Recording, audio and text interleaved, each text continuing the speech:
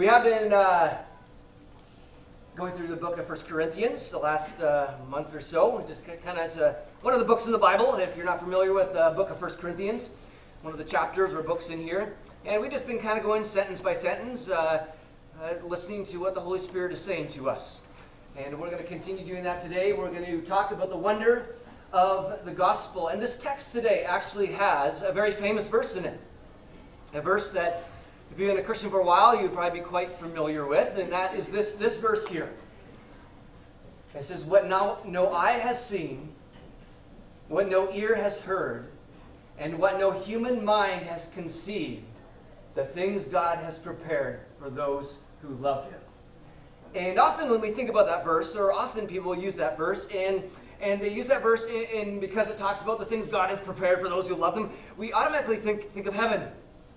And I hope when you think of heaven, in your mind you think more of the new earth, or the renewed earth, because that's actually where we're going to spend eternity. The Bible says that God is going to take this earth and He's going to make it new. And it's the home of the bride, the home of us, and God's presence is going to be on the new earth. And so you can think of everything beautiful in this earth, and it's only going to be better. And there's going to be no evil, suffering, pain, hardship. Hardship is going to be beautiful. It's going to be, in a sense, back to the Garden of Eden. And that's what heaven is going to be like. It's going to be crazy awesome.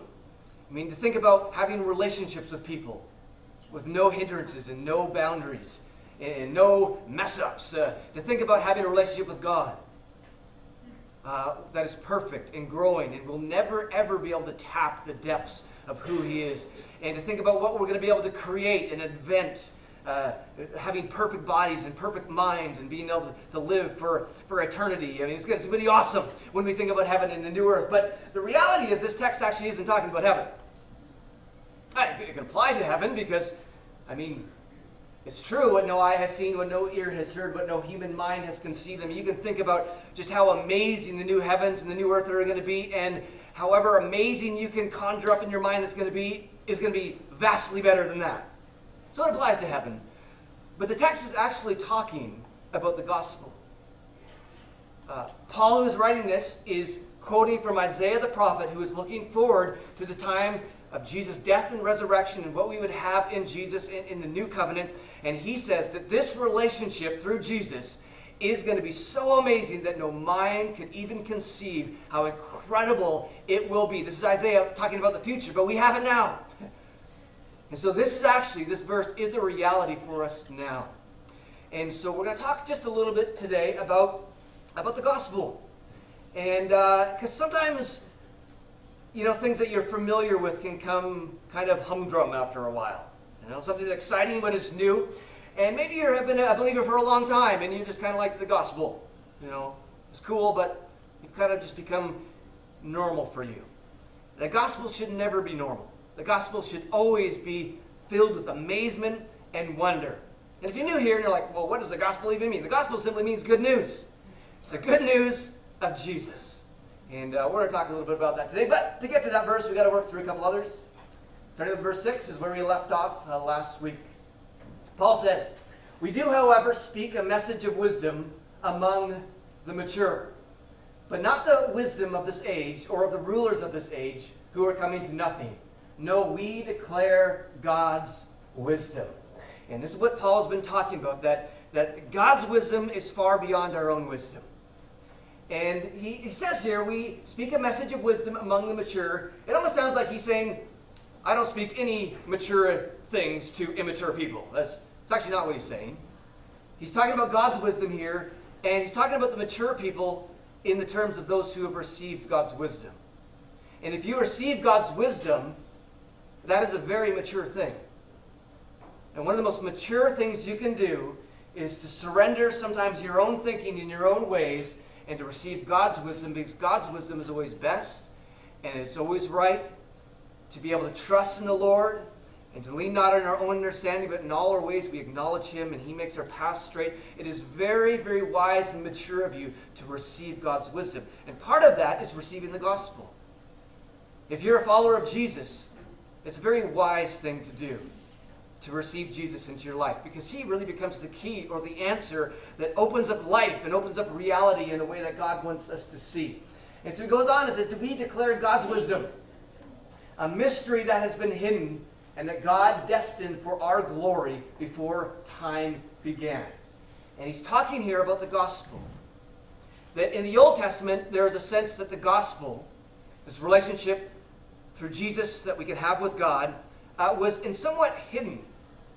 There are glimpses of it all throughout the Old Testament, but again, no mind could conceive, no eye could even think up or see what the gospel was really going to be like until Jesus came and died and rose again, and the Holy Spirit fell on his people. But it was a mystery that was hidden until just the right time. So the Bible says that at just the right time, God sent Jesus. In Galatians 4, but when the set time had fully come, God sent his Son. And God sent Jesus at just the right time. And sometimes we wonder why he waited so long between Adam and Eve and when Jesus appeared. Because it was a long time between those dates. I mean, why didn't God just send Jesus the next day and save a whole lot of pain and suffering, and maybe could excuse the Old Testament law a little bit and just send Jesus right away, just have the law of love? I mean, why wait so long? And there's lots of different answers that people give for that. But there's a few that kind of make sense to me. One of them might be that if God sent Jesus the next day, Adam and Eve probably would have said, I think we're okay on our own. I think we can do this on our own. In fact, they said that in the Israelites at the bottom of Mount Sinai when God gave the Ten Commandments. They said, we can do this, no problem. We can obey all God's things that he wants us to do. We can do this, no problem. But the thing is, we can't do it. We can't do it on our own strength. But we can't love perfectly on our own strength. We can't love God on our own strength. We need help. And I think God waited so long because sometimes it takes a long time for us to learn a lesson that actually we can't do it on our own. And so when Jesus finally comes, people realize, I need a Savior. I need someone to help me love the way you love, God. I need someone to help me love you the way I should love you. And we need our sin taken care of, which we can't take care of on our own. So at just the right time, God sent his Son. And it may be as well, as some suppose, that God decided to appear at a time when he could remind us that his love was just crazy love. And it was a time when the Romans crucified people. Because crucifixion was one of the most painful, public, shameful ways to die.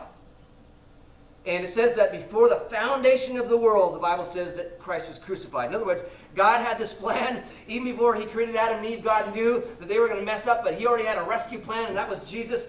And maybe he waited until the most painful, shameful, public way to die would exist. And that was the time of the Romans, as they beat Jesus and whipped Jesus and actually hung him naked in a very public place so all who could see him dying on the cross. And there's power in that because it reminds us of how deep God's love is for us. I mean, if someone said to you, I might walk 100 feet for you, but I wouldn't walk a mile. They probably don't love you that much. Like the old song, I would walk 500 miles. Okay, then they love you a lot if they're willing to walk 500 miles. But, it's one thing to say, I'll lose a finger for you, or even, I'll lose my life for you. But it's a whole other thing to say, I'm willing to go through the most public shaming and the most torturous way to die for you. In a sense, when we look at the cross, it is a reminder that God loves us that much. He's not just willing to go a mile. He's not just willing to go 500 miles. He's not just willing to die. He's actually willing to go through the most public, shaming, horrible way to die. And it reminds us of just how much he loves us. And God really does love you. And so he came at just the right time. And it goes on. It says, none of the rulers of this age understood it. For if they had, they would not have crucified the Lord of glory. None of the rulers of the age understood who Jesus was. The people who really should have understood, like the Pharisees, they missed it. They completely missed it. Anybody in that day who thought, well, who would know when the Messiah is coming? Everybody say, well, it'd be the Pharisees. They completely missed it. It was the tax collectors and sinners that recognized it. There was the odd Pharisee that recognized it. But it says here, if the rulers of the age, if they knew who Jesus was, they wouldn't have crucified him. I mean, they got rid of the Messiah, the Savior. It's like taking something that's worth so much money and putting it in the trash without realizing how much it's worth. In fact, people have done that. This guy had this urn in his house. His dad had bought it for $150 at some garage sale or something like that. And he had a plant in it, and his kids used it as a goalpost in his house. And then the old Antiques Roadshow came along, and he brought it. And in 2014, he sold it for $1.1 million. He just used it as a goalpost, as a plant block. This is not worth anything. That's the way some people treat Jesus. He's just a good teacher. He's not worthy of my life. What can Jesus, how can he help me? My life is a mess. What can he do? And we treat Jesus like he's not powerful, like he's not God, like he's not a Savior, like he's not beautiful, like he's not able. But the reality is Jesus is worth more than anything we could ever imagine. He's worthy of our lives because only in Jesus do we find the answer to life's difficulties and struggles. And the answer between connecting us with God. But the rulers of the age didn't understand it. They missed it. And you might be here as well, and you've been missing this. If you just look at Jesus and say, yeah, maybe he's a good teacher, or I don't even know if he existed or not. You just kind of treat him like a plant pot. But I tell you, he's worth more than you could ever imagine. And I just continue to encourage you to continue to explore him. In fact, it reveals God's love. Hebrews 10. It says, how much more severely do you think someone deserves to be punished? Who has trampled the Son of God underfoot, who has treated as an unholy thing the blood of the covenant that sanctified them, who has insulted the Spirit of grace. When Christ was crucified, those who crucified him, that's a pretty awful thing. It's one thing, to kill a cat, because it's going to get bad, I don't know, that's bad. To kill a human, that's really bad. But to kill the Son of God, we'd say that, the justice in us, that needs to be punished. But this, again, shines of the incredible love that God has. When he looked out upon those who were crucifying him, those who should be punished for putting him on the cross, Jesus was not sitting on the cross saying, oh, you're going to get you, oh, you deserve to be punished. Look at what he said on the cross. For Jesus said, Father, forgive them, for they do not know what they are doing. And Jesus is hanging on the cross, and these people who have done the most heinous thing possible, Jesus is saying, Father, forgive them. His heart is going out. And if you are here and you don't even like Jesus, and you just came for lunch or whatever you came for, the Father's love is shining out on you right now. And he's saying, Father, forgive them, for they don't know what they are doing. If they just knew who I was, they would not crucify the Lord of glory. If they just knew who I was, they would surrender their lives. Father, forgive them, for they don't know what they are doing. Jesus, he is amazing. And so it goes on, it says this, again, talking about the gospel. What no eye has seen, what no ear has heard, and what no human mind has conceived, the things God has prepared for those who love him. And then he says this, these are the things God has revealed to us by his Spirit. This is not something in the future. This is a reality now in Jesus Christ, as God the Father revealed this thing called the gospel, about this relationship we can have with God through Jesus Christ. And it is so amazing that Isaiah the prophet back in those days was like, I could just fathom the most beautiful thing. I could try to see the most beautiful thing. I could try to hear the most beautiful song, but it's nothing compared to what's coming. And if you are in Jesus, you have it. And I hope you haven't lost the wonder of the gospel. Because if you are a follower of Jesus and have the power of Jesus in you, you have the most precious thing in the universe. And there's a lot of things we can talk about in the gospel, but I was led to talk about a few things. One is relationship with the Father, relationship with God. And this is at the heart of the gospel, Romans 5:1. we have been made right in God's sight by faith.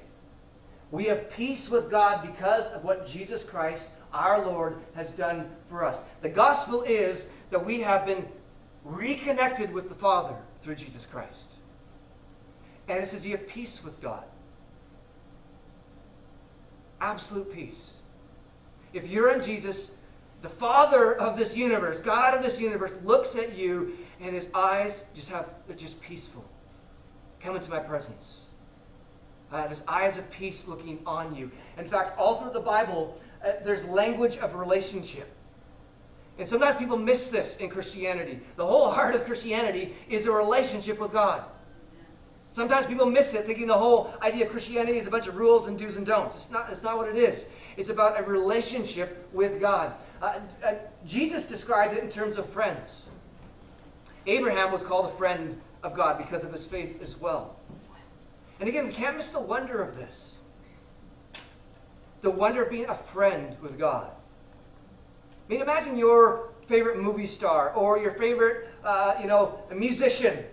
And imagine if that person just phones you up one day and says, hey, I just really want to hang out with you. I saw your Facebook post and I just really want to hang out on you. And you come over and they just lavish on you. And all of a sudden you're like my best friend. And can I hang out with you? I mean, we would just be like, oh man, I'm friends with so-and-so. This is so amazing. But we're talking about God. The God of this universe is inviting you to be friends with him. Don't you lose the wonder of the gospel. It's in terms of a husband and wife. This is the kind of relationship we're talking through the gospel. The Bible uses in Ephesians 5 and Revelation and other places the idea of us being the bride of Christ. Now we know a husband and a wife, that is one of the most intimate kind of relationships we can have on planet Earth. And this is why God uses friendship as a picture, but he also uses marriage as a picture. The kind of relationship we have through Jesus Christ with God is like a marriage relationship. It's intimate and it's close. And I hope you walk with God that way. I hope you're not sort of like an agnostic Christian where, God's out there, but he doesn't really care much about me. And, God's out there, but, I never get to experience him. No, he says, I want it to be like a friendship. I want it to be like a marriage. And he also uses the picture of children. Again, another picture of close relationships. Fathers and sons and mothers and daughters. This close relationship. As Ephesians 5 says, that God says you're actually a dearly loved child. You're not the abandoned child. You're not the orphan child. You're not the child that God doesn't really love. He looks at you, whoever you are in this room, and he says, you, through Jesus, through the gospel, are my dearly loved child. As Ephesians 1 says, that God actually adopted us into his own family by bringing us to himself through Jesus Christ. This is what he wanted to do. And it says this, it gave him great pleasure. Do you know that? God says, I want you to be my friend. I want you to be my bride. I want you to be my child. And when you open your heart to him and you come to him, God is like, oh, this gives me great pleasure. In fact, we see that in Luke chapter 15. The father rejoicing over the lost son coming home. The woman who lost the lost coin rejoicing over the coin being found. He rejoices. That's what Zephaniah says. He actually rejoices. I mean, don't lose the wonder of that. The one who means more than anything else in this universe has called you into a relationship with him. And this is the heart of Christianity. It is a relationship with God. And this God is a loving God. Sometimes we can get mixed up in this because we never experience perfect love with other people. We experience close love perhaps in a marriage, or close love in a friendship, or very close love between parents and kids, like those pictures. But there's always some brokenness. Because I'm not perfect, you're not perfect. And so to be friends with me, sometimes you're going to see my faults. If you're married to me like Maria, sometimes she's going to see faults. Sometimes that love is not going to be perfect. But this is different with the Father. His love is absolutely perfect towards you. In fact, 1 John 4:8 says, there is no fear in love. He's talking about agape, God's kind of love. There's no fear in that love. But perfect love drives out fear, because fear has to do with punishment. In other words, when God looks at us, there is not to be this kind of fear. I mean, we're to fear God in the sense we respect him, but there's not to be this kind of fear like, I don't think I can go into his presence, and I don't think he'd really love me, and I don't know if I can go in there, but maybe after a bunch of Hail Marys, then I can do it. I mean, no. Fear has to do with punishment. There is no fear in love, but perfect love drives out fear because fear has to do with punishment. The one who fears has not been made perfect in love. Is your relationship with the Father like that? Or you just know you can come to him and there is no fear of punishment because you actually believe the gospel, that there is no condemnation for those who are in Christ Jesus, that you actually believe what God's word says more than what about you feel or what Satan says. I mean, he's calling you into this deep love relationship with the Father. In many ways, his love is like a floor leveler. If you're a carpenter here or worked on floors, you can buy this stuff if your floor is unlevel or you got divots or holes in your floor, small ones. You can pour this stuff on it and it just makes everything perfectly level. In our lives, because we live with imperfect love all around us, we got holes in us. We got wounds. We got areas of brokenness. And when you open your heart to the Father's love, he comes in like floor leveler and he just pours that love into our lives. And every one of those wounds and places where we've been hurt and injured, he just fills it in with his love until we're in Jesus. And I encourage you, if there are places in your life that you just feel, are wounded, open those up to God because he wants to dump his love into your life. He says, Paul says, may you have the power to understand, as all God's people should, how wide, how long, how high, and how deep his love is. Paul says here, all God's people should understand this. But it's amazing how many Christians I meet, including myself at times, when we don't understand God's love. And then he says this, may you experience the love of Christ. You see, God's love is not just something we know. Paul is actually praying for us that we would actually experience that relationship. Again, there are things we need to know in Christianity. Yeah, we got to know the Bible. But Christianity is also about experience. Because, again, it's not simply about rules and do's and don'ts. It's about a relationship. And could you ever imagine a relationship with somebody that you never experienced them? I'm married and I got a wife, I know some things about her, but I've never experienced her. You'd be like, it's kind of weird. Or if you had a friend, I know some things about my friend. I've seen him on Facebook, but I've never experienced them. And you say, well, that's probably not your friend, and you're probably not married to that person if you've never experienced it. I mean, it just goes that if you have a relationship with somebody, you experience them. And it's what Paul's saying, that we should be people who have experiences with God and his grace and his love and his power and his goodness and the work of the Holy Spirit. Paul says, may you experience the love of Christ. Not just know it. It says we got to understand it, but we also experience it. Though it is too great to fully understand. And then you will be made complete with all the fullness of life. When are you made complete? When you understand his love and experience his love. Because the more you experience his love, the more that floor leveler is poured into your life, and all those wounds that we, hurt people, or we're wounded, we hurt people back, it just gets leveled out in the love of God. That's what he wants. He wants to set you free from those areas of damage so that you're actually free to love people. So you don't have to wound people and hurt people anymore. You can just walk in the love and grace of God.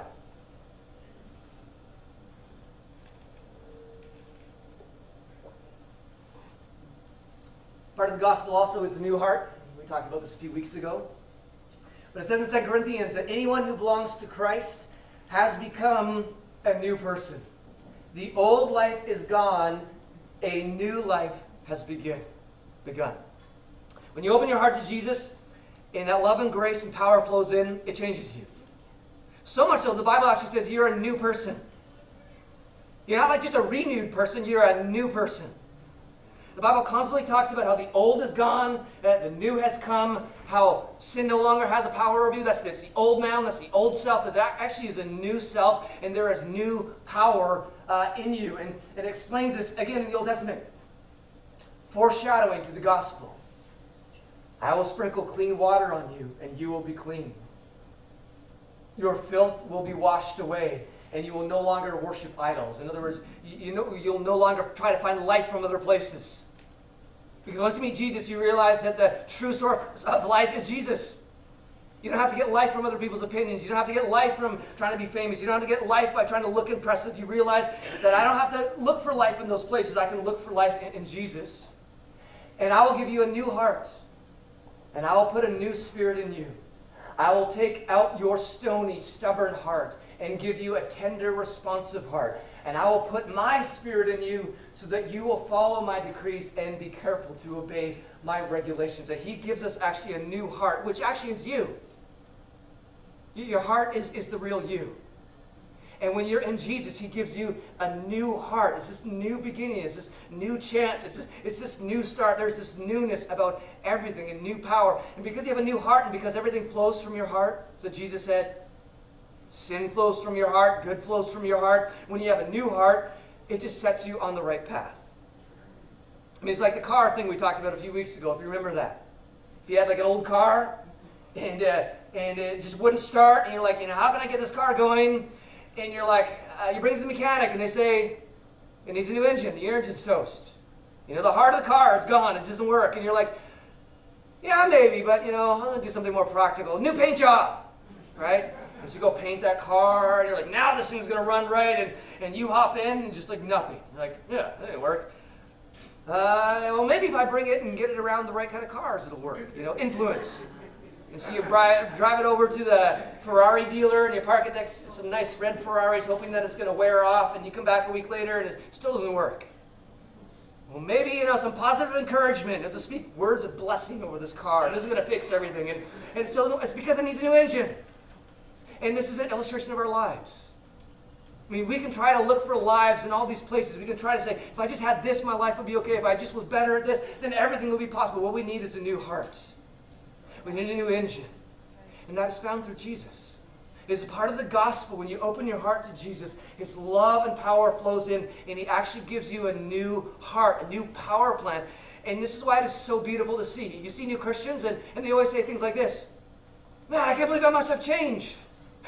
I can't believe I've changed so much in the last month, the last year. They're just blown away because they got a new power plant. It's like, where'd all this horsepower come from? It's the gospel, right? And through the gospel, we have presence and power. That God is working in you, giving you the desire and the power to do what pleases him.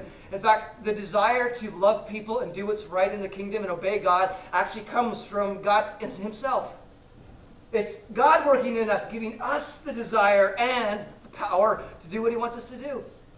There's a new presence and a new power that God works in us. And we can look at it in the negative way. I always find this helpful. Because sometimes we think, well, God's power is in me. Okay, how would that change my life? I think I've said before, if you're hungry and you eat food, you feel better. Unless you eat something bad, then you feel worse. But it changes you either way, right? Maybe if you had lettuce or pizza or whatever. But when you eat food, it changes you. But how much more when God is in you does it change you? And you can look at this from the negative, because you look at somebody, say, who is demon-possessed. That person has an evil spirit in them. We just think it's natural that they're going to manifest some evil stuff. It's just natural that they're going to have some funky stuff going on, and there's going to be some evil about them, and they're going to do stuff that's not of the kingdom because they have an evil spirit in them. An evil spirit changes somebody. Now we look at it the opposite way. There is a spirit who is absolutely loving and good in every way, the Holy Spirit, and he's 1,000,000 times more powerful than any demon, and he moves into your life.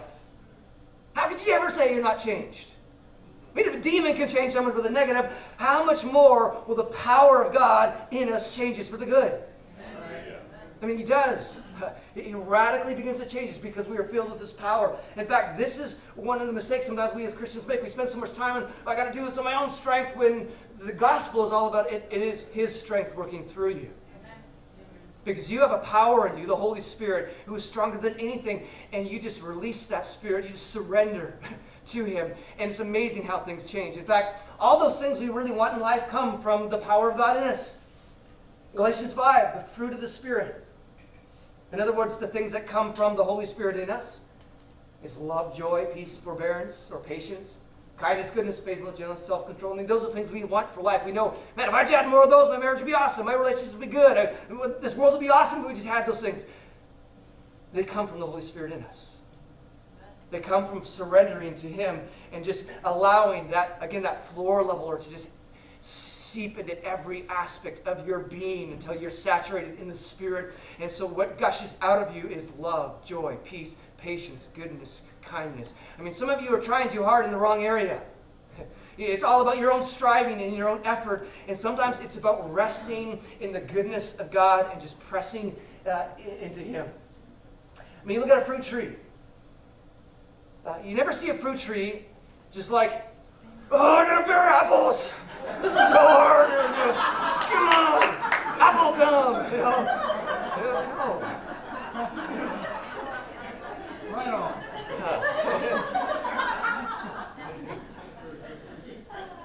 An apple tree just rests. And the sun shining down absorbs the sun. It just naturally absorbs the nutrients of the soil and the ground, and fruit just appears with ease over time. And that's a picture of the Christian life. That we're just be resting in the sun of God, in the radiance of God. We're to be absorbing His goodness and His love and His grace and His power. And this is where the fruit of the Spirit comes. This is where life change comes. It comes from allowing God to work in us. And again, He is great in us. 1 John 4:4, the one who is in you is greater than the one who is in the world. I don't care what is coming after you. There's nothing stronger than God in you. Right. There's nothing stronger than God in you. Now, whatever you're facing today, God in you is bigger, is far greater. And I love this song. It's one of the verses I just memorized in the last few weeks. It's what happens when you're filled with God. It says, they do not fear bad news. They confidently trust the Lord to care for them.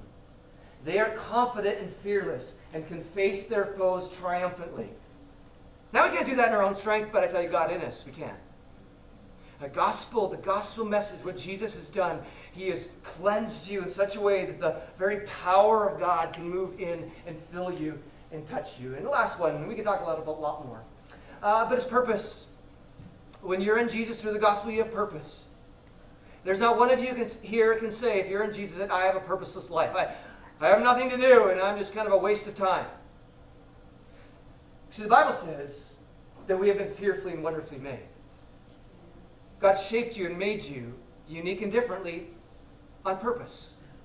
And a lot of times in this world, because we want to be like everybody else, we are trying to be like everybody else. When God's saying, no, I want you to be like you, because I got a plan for you. And that only you can do. There's a destiny on your life, and I want you to be the best you that you can be, because you've got a purpose.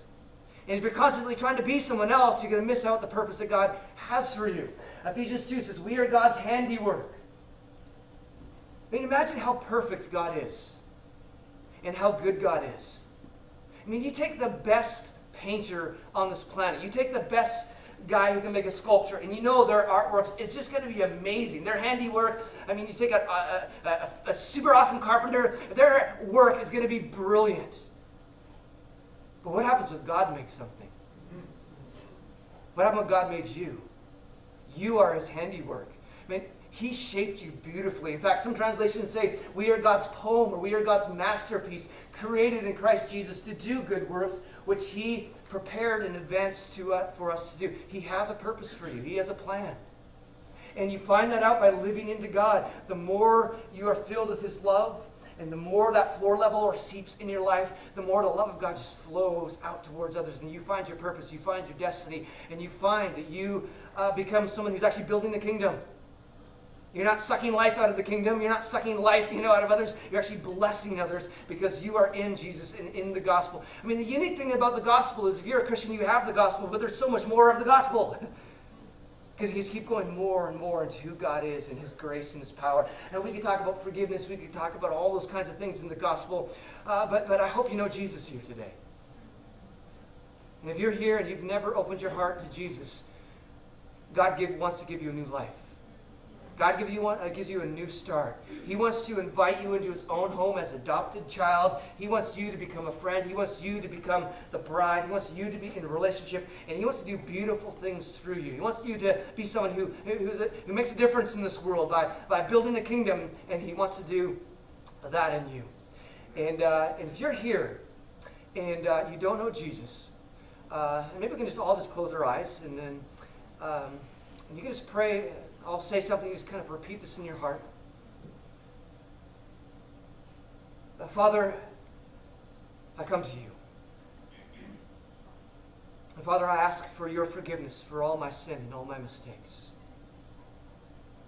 And God, I know you are faithful and true, and you say that you will forgive my sin and cleanse me from all unrighteousness. So God, I thank you right now for perfect forgiveness.